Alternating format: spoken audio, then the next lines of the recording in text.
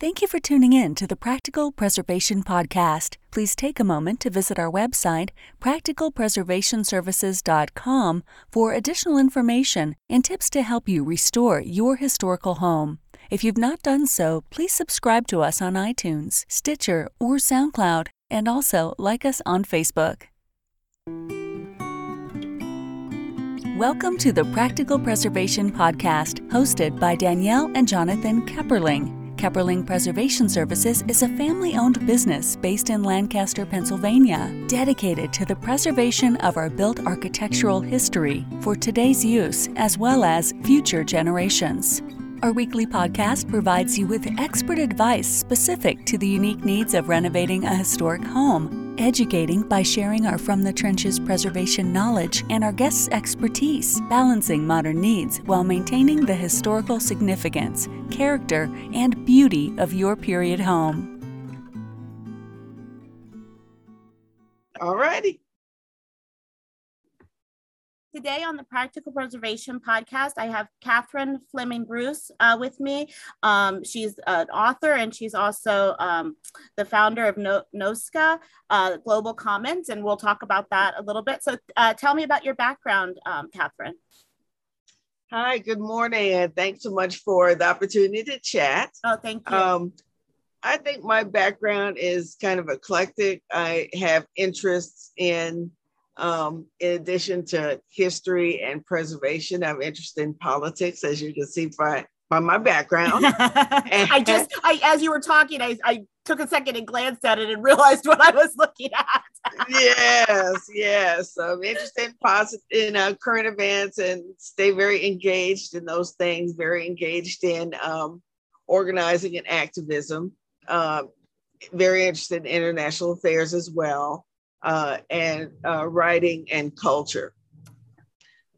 So my educational background, I attended Agnes Scott College in Decatur, Georgia, and focused on English and creative writing, but also did as much engagement as I could. And here in Columbia, South Carolina, I did my master's in mass communication at the University of South Carolina, and did some continual doctoral work there as well in international relations and philosophy and other areas. That does sound eclectic, but I having done the podcast for a couple of years, I've noticed that the majority of preservationists have a pretty eclectic background. and I am in good company. Yes. So what drew you into preserving sites that you pretty much revolved around your interest, the civil rights and human rights and social spaces?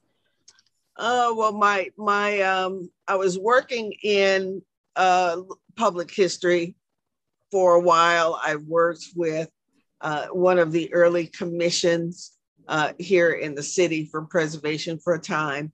And during that time, one thing I noticed was that a lot of the sites that we did have tended not to be noticed in the tourism, with the tourism opportunities that were happening often.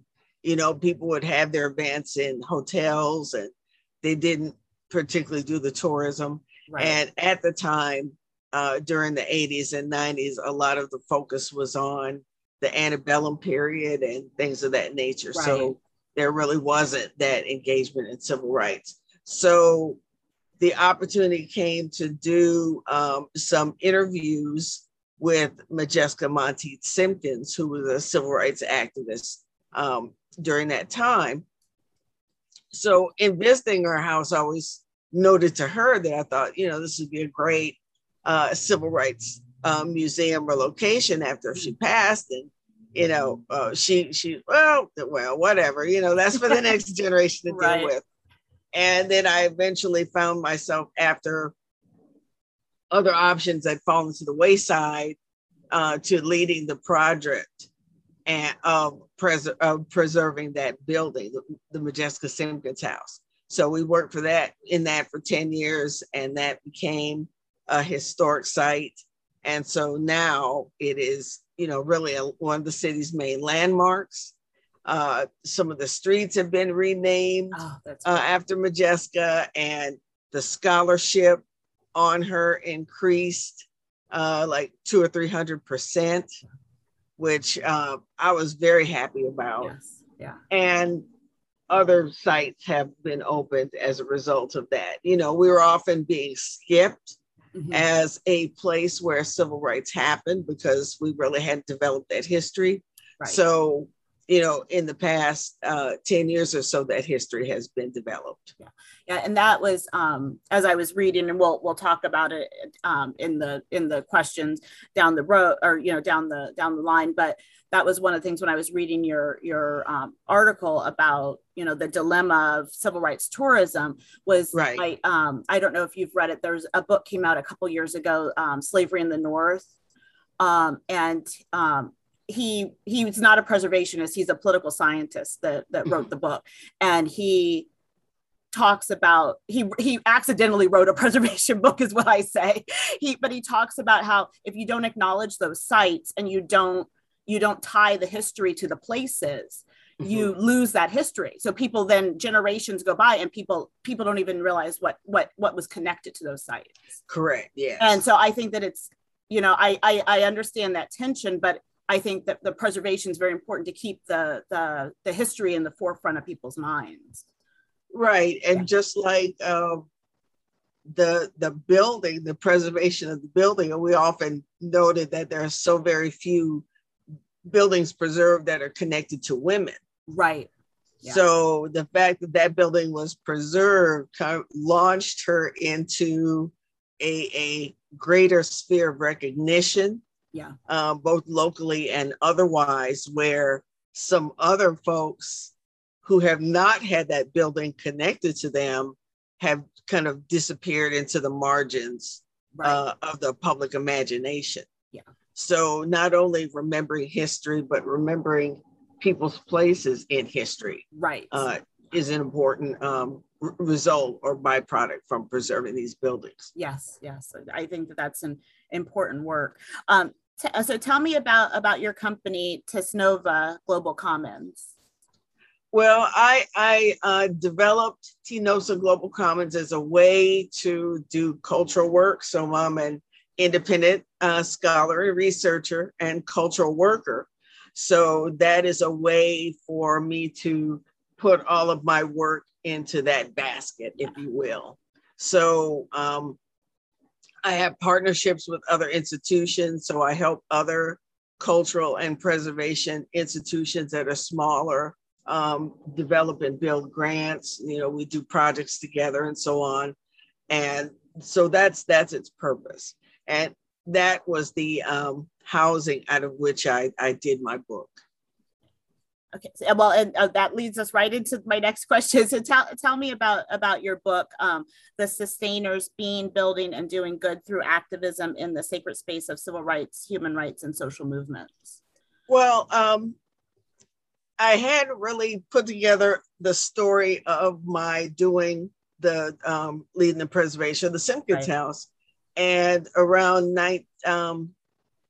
2013 is when the city of Birmingham decided to have its 50th anniversary, and they were planning a lot of events.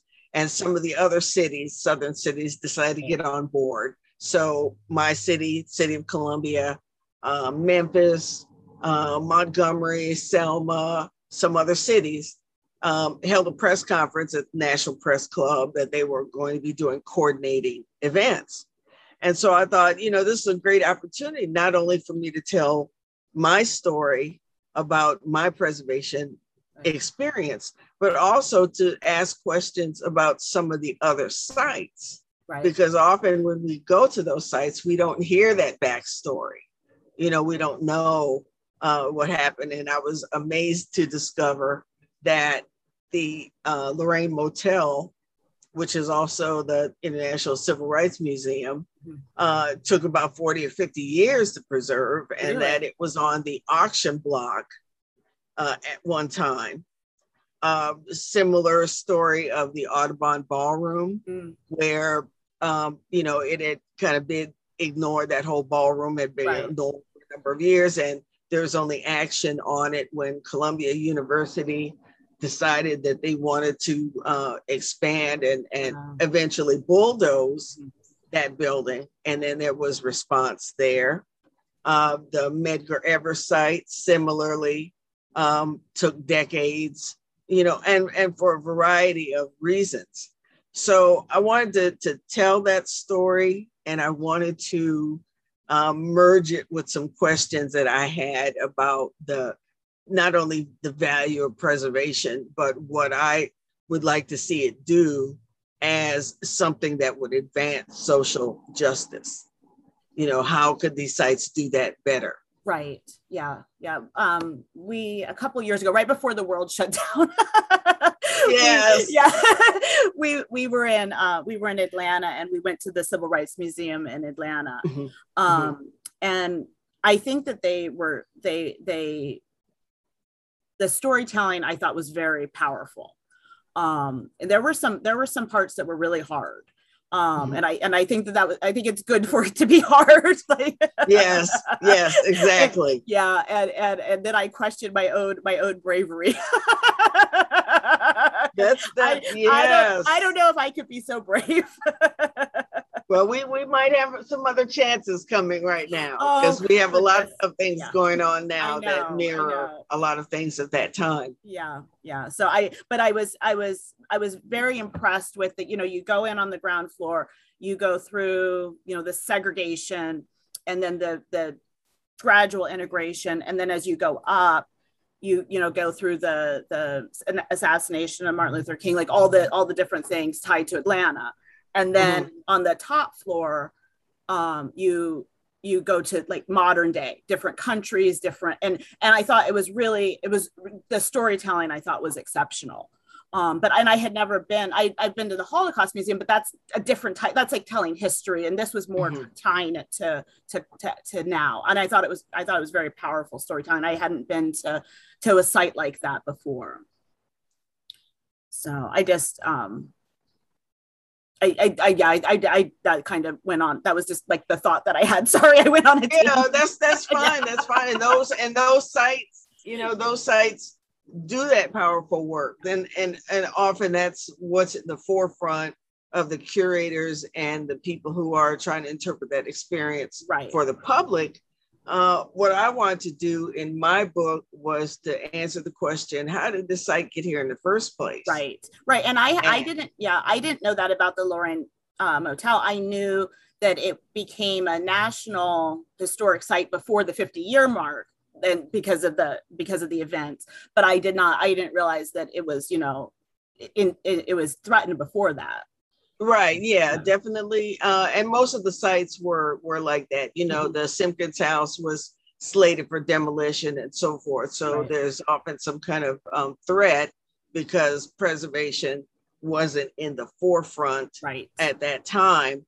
Or there was a sense of, this is not a comfortable history and we really want to forget about it. We don't want to dredge up, et cetera, et cetera. Yeah. So, I had the opportunity to hold a symposium where I tried to connect to and invite as many of these folks who were engaged in that work as I could. So we had that symposium. And from there, I worked on the book and produced it. And it's a self-published book. I did talk to some academic presses, and I didn't want to go into the scholarly direction of doing the book. Yeah, I wanted it to have, I wanted to speak to academics.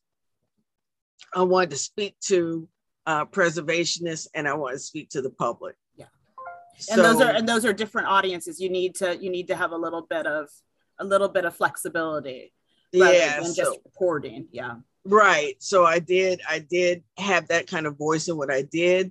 And I was also able to do the book in full color. Yeah. And of course, that kind of moves it out of the price points of what a publisher would have done. Because actually, once I finished the book and I was on some of the tours with it, I was in a room of authors and I had my book with me, and one of the authors was looking at it and she said, well, how did you get your publisher to allow you to put all these pictures in here and all these guys? You're like, I get to do what I want. Because I was the boss, you know. Right. So that's how that happened. So yes, so it turned out okay. Yeah. Well, that's very interesting. I'm curious about it. I will definitely add it to my reading list. So I know you mentioned your first project that you helped to preserve. So tell me about some of the other projects that you've been involved in helping to preserve.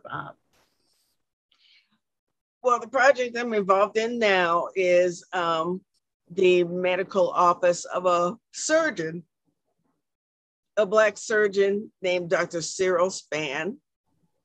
And there's recently been a upload of a article in Wikipedia about him, so people will be able to read more there about him and his contributions to civil rights. But he was an individual in the 60s who was one of the only Black surgeons in the state of South Carolina at the time that he was operating. And he would travel around the state reaching out and doing these procedures, either with some of the Black hospitals that had just opened because there was still segregation of service, or going to people's homes or clinics or whatever. So he did that. He was also involved in desegregation actions in the civil rights period, including a protest on the South Carolina state grounds that became part of a Supreme Court case called Edwards versus South Carolina. So he was one of the people who was the behind the scenes support. He paid made sure that the bails got paid for all the students who were arrested, over 200 students, and was active in that.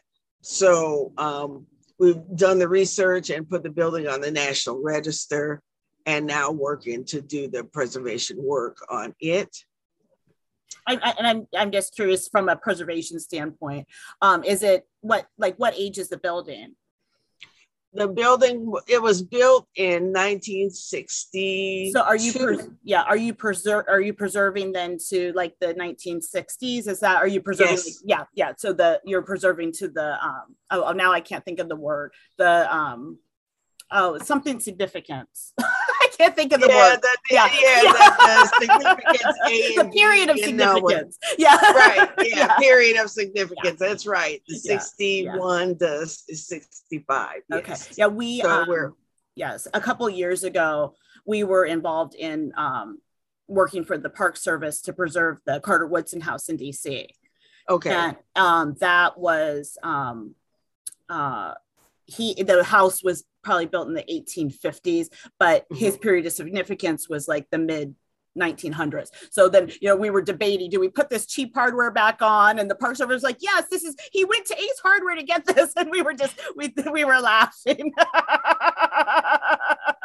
Oh my gosh. Yeah, that's always the dilemma about how to do these things. But we were in that period, and he was also, so we had an A and a B. Okay. Here's significance, and the building being significant, and he being as significant civil rights period individual. So we were able to focus on both of those things. So I did that, and we're trying to do this network of medical buildings around the state that supported African American access to service. And what more timely moment could we be doing this in? Yes, yeah. Indeed. Yeah, and I hadn't even thought about segregated medical services. So my mom is Black. I'm biracial, and she was born in Nebraska. The family moved out of her grandparents moved out of the South and into Nebraska. So they lived a pretty integrated life. And so then when I hear people in the South saying that they, in the 60s were medical services were segregated. That like blows my mind, because that's not the history I've heard, but it's just it was a different area of the country. Right. And that's one of the reasons why it became a plank of the National Park Service topics. Yeah. Because the ability to be able to look at the architecture of segregation helps people to understand what was happening.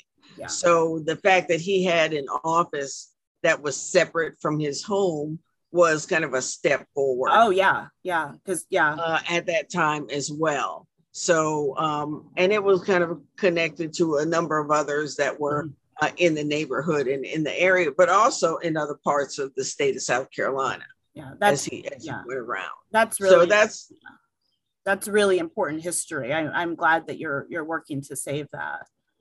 And again in the context of the pandemic. Yeah. It's very relevant. Now what I'm going to ask you what time this will air, because there's something else that I can reveal if let me look at my calendar. Give me a second. Okay.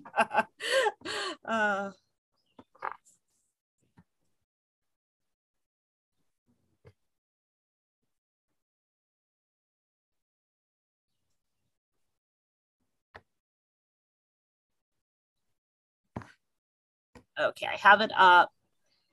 It will be, as it's loading. One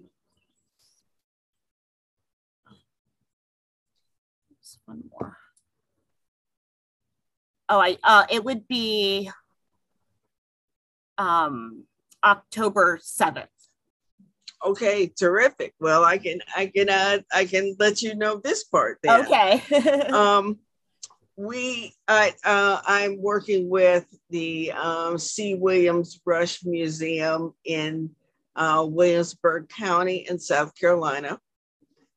And we recently received a grant from the museum and libraries for a project called Communities for Immunity.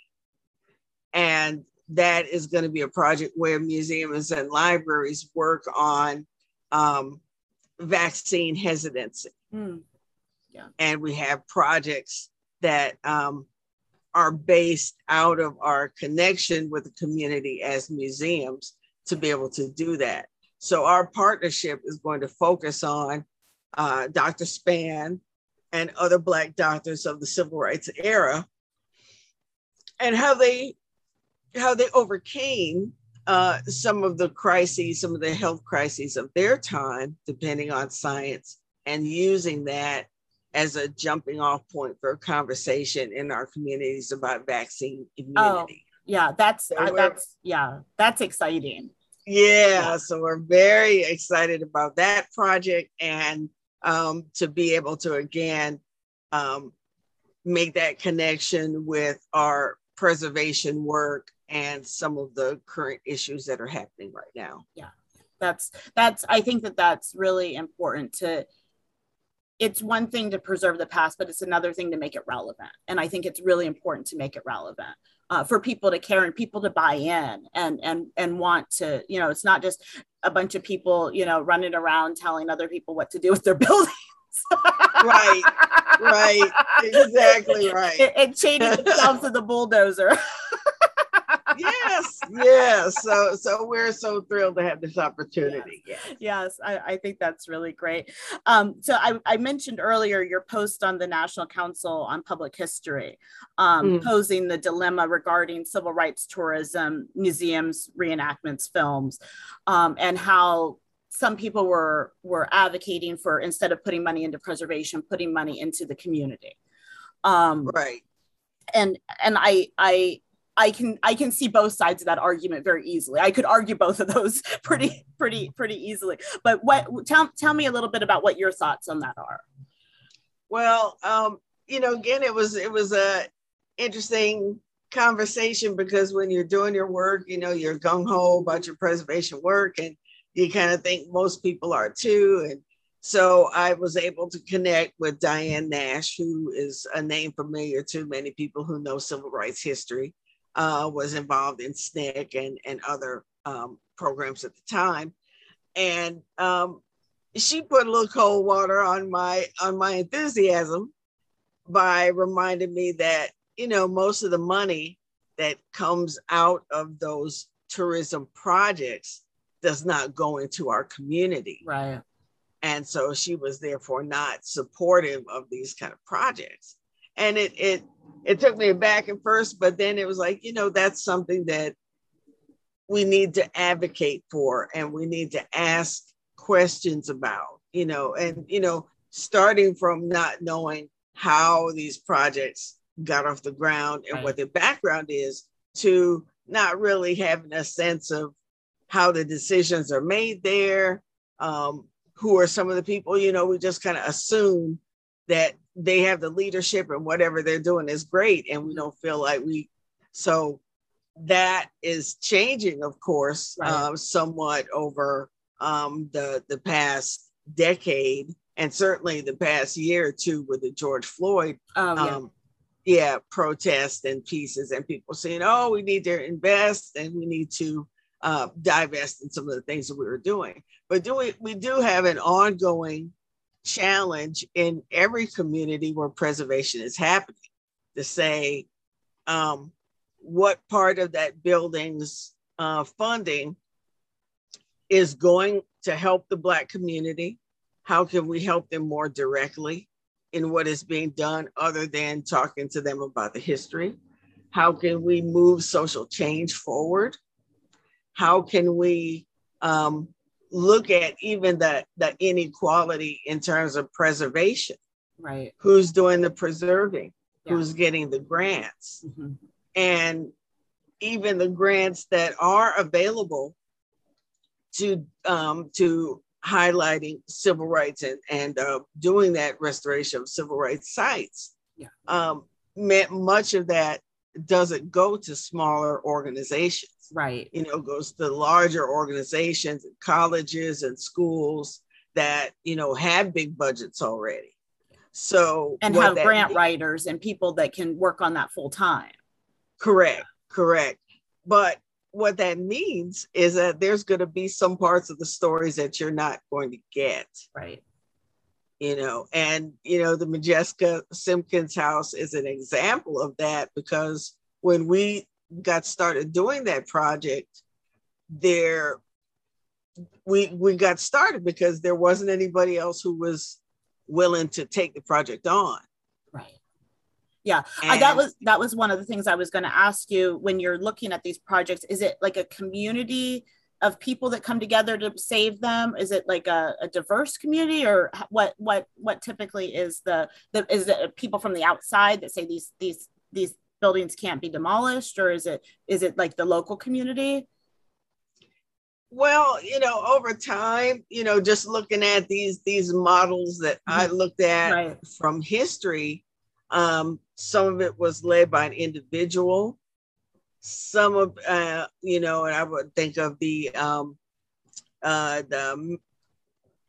Martin Luther King site as an example of that in Memphis, and the Majeska site as an example.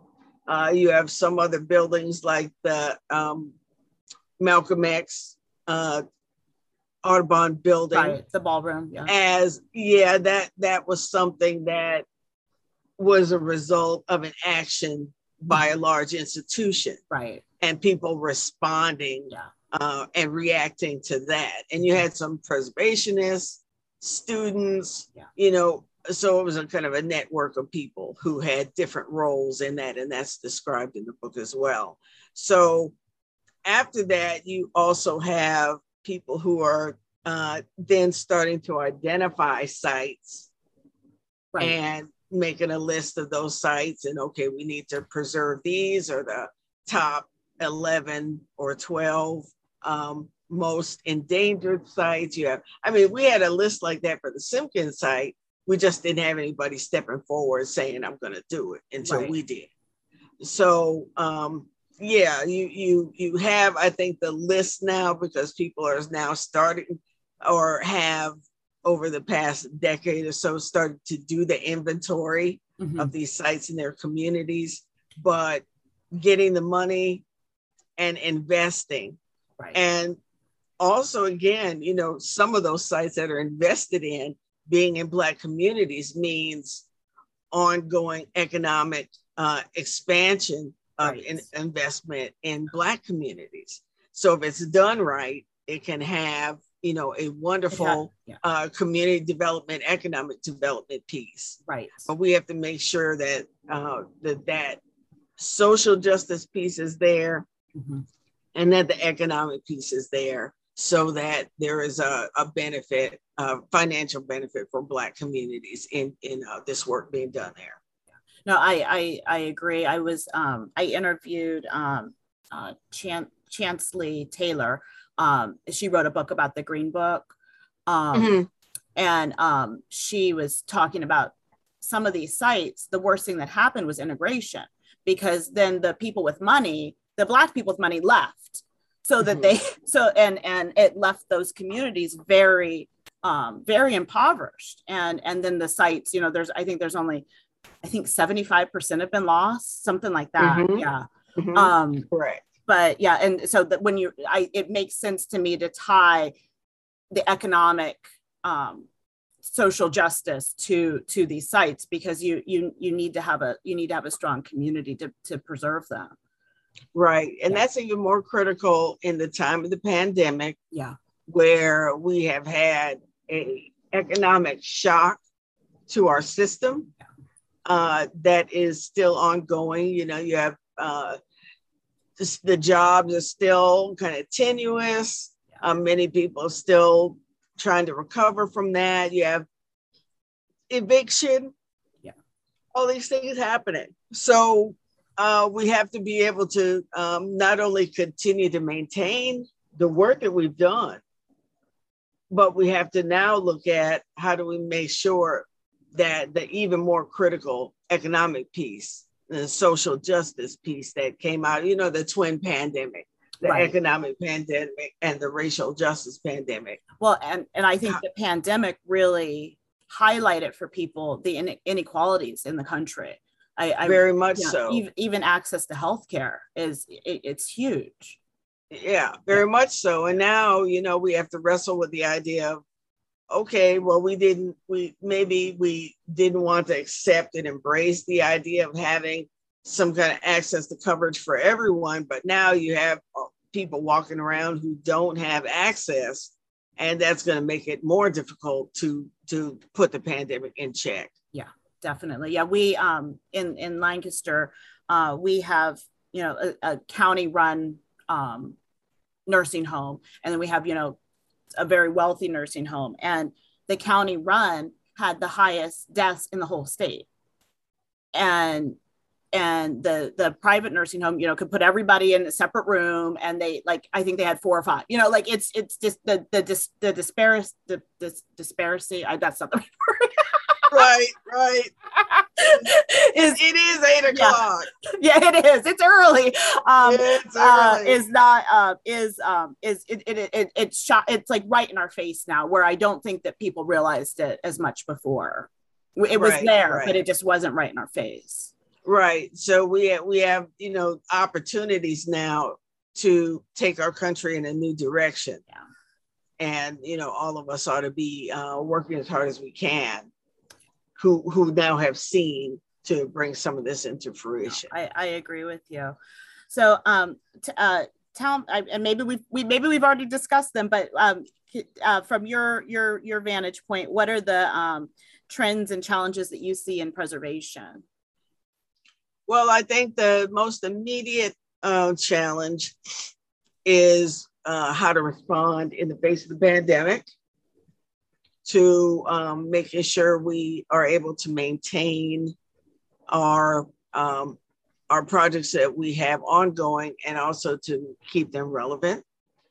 Our second challenge is to make sure that the buildings that are connected to social justice movements, civil rights, Black history, and race relations, that we protect them, and we broaden our support for preserving these buildings and also preserving smaller groups and independent scholars that are doing those works that may otherwise be overlooked. Right. And that we open and expand our definition of the kind of buildings and the voices that can contribute to what needs to be preserved and how. So I think those are our top challenges right now. I agree. Is there anything that you thought of that you wanted to share before we kind of wrap up, that as we were talking that I didn't ask you maybe? Oh, well, I still think it's important to focus on the sites connected to Black women. Mm-hmm. And that we continue to make that a priority in terms of saying, what role did Black women play and how can we make sure that the sites are there that help people understand that role? Right. Yeah. So I do want to emphasize that because back when we were doing the Simpkins building, there were very few, and I don't know how much further we've come into that. Yeah. To be frank, but that's something that people ought to be looking at. Yeah, I agree, because I think that it hits two places where we don't have as much storytelling. Of course. And the other thing I want to say is that the book has done very well. We received a Historic Preservation Book Award. I was the first Black person to receive that award from University of Mary Washington Historic Preservation Unit, and it is a national book award, so they accept books from around the country. And again, since it was a self-published book, I was very thankful and pleased to win that award because, we did stand up to the academic rigor that other books have offered. Mm-hmm. It's right now in about 16 libraries around the country. So I would really like to see it in all of our public libraries and our college libraries so that everybody can have access to it. Yeah. Because it is a little more expensive of a book. Right. And if it's in someone's public library, they can get it at no cost. Right. Yeah. And access the information. I agree. I think that's great. Is that how would you go about getting that into the library? Would you ask the library for it, or would you purchase a copy and give it to them? How would you do that? I think you can do both, okay. But you can talk to libraries about acquisition. Okay. And I think at the university library system, there's more elaborate, who can ask for books. So, right. The faculty can ask for books to be added there. The public libraries, a normal citizen can ask for a book to be added. Yes. Some of the libraries are going a little bit more electronic. Yeah. So at some point we'll have our ebook ready for them when they do that. But yeah, that's anybody can make that request. Okay. Very good. And then I guess kind of a dovetail. How can someone purchase your book? Well, it is on Amazon. Okay. So it can be found there. Okay, very good. And then if someone was interested in contacting you, how could they contact you? Well, you can contact me on the social media platform of Twitter. Okay. So I'm on Twitter at tnovsa. So that's at TNOVSA. So you can follow me there. I'm on Instagram. Oh, how am I on Instagram? I think it's Catherine Bruce. Not hash. The underscore. Underscore. Yeah. Catherine _Bruce. And you can also get a hold of me by email at tnovsacfb gmail. Okay, very good. We'll make sure we have those on our website where the website or where the podcast gets hosted. So we can go there. Well, certainly welcome followers and for people to reach out and, connect to me about, being on other shows or anything like that. Happy to do it. Yes. Well, thank you very much. I enjoyed our conversation. Well, thank you. Yeah. Thank you so much as well. And had a great time and look forward to more conversation. Oh, thank you. Thanks for listening to the Practical Preservation Podcast. The resources discussed during this episode are on our website at practicalpreservationservices.com/podcast. If you received value from this episode and know someone else that will get value from it as well, please share it with them. Join us next week for another episode of the Practical Preservation Podcast. For more information on restoring your historic home, visit practicalpreservationservices.com.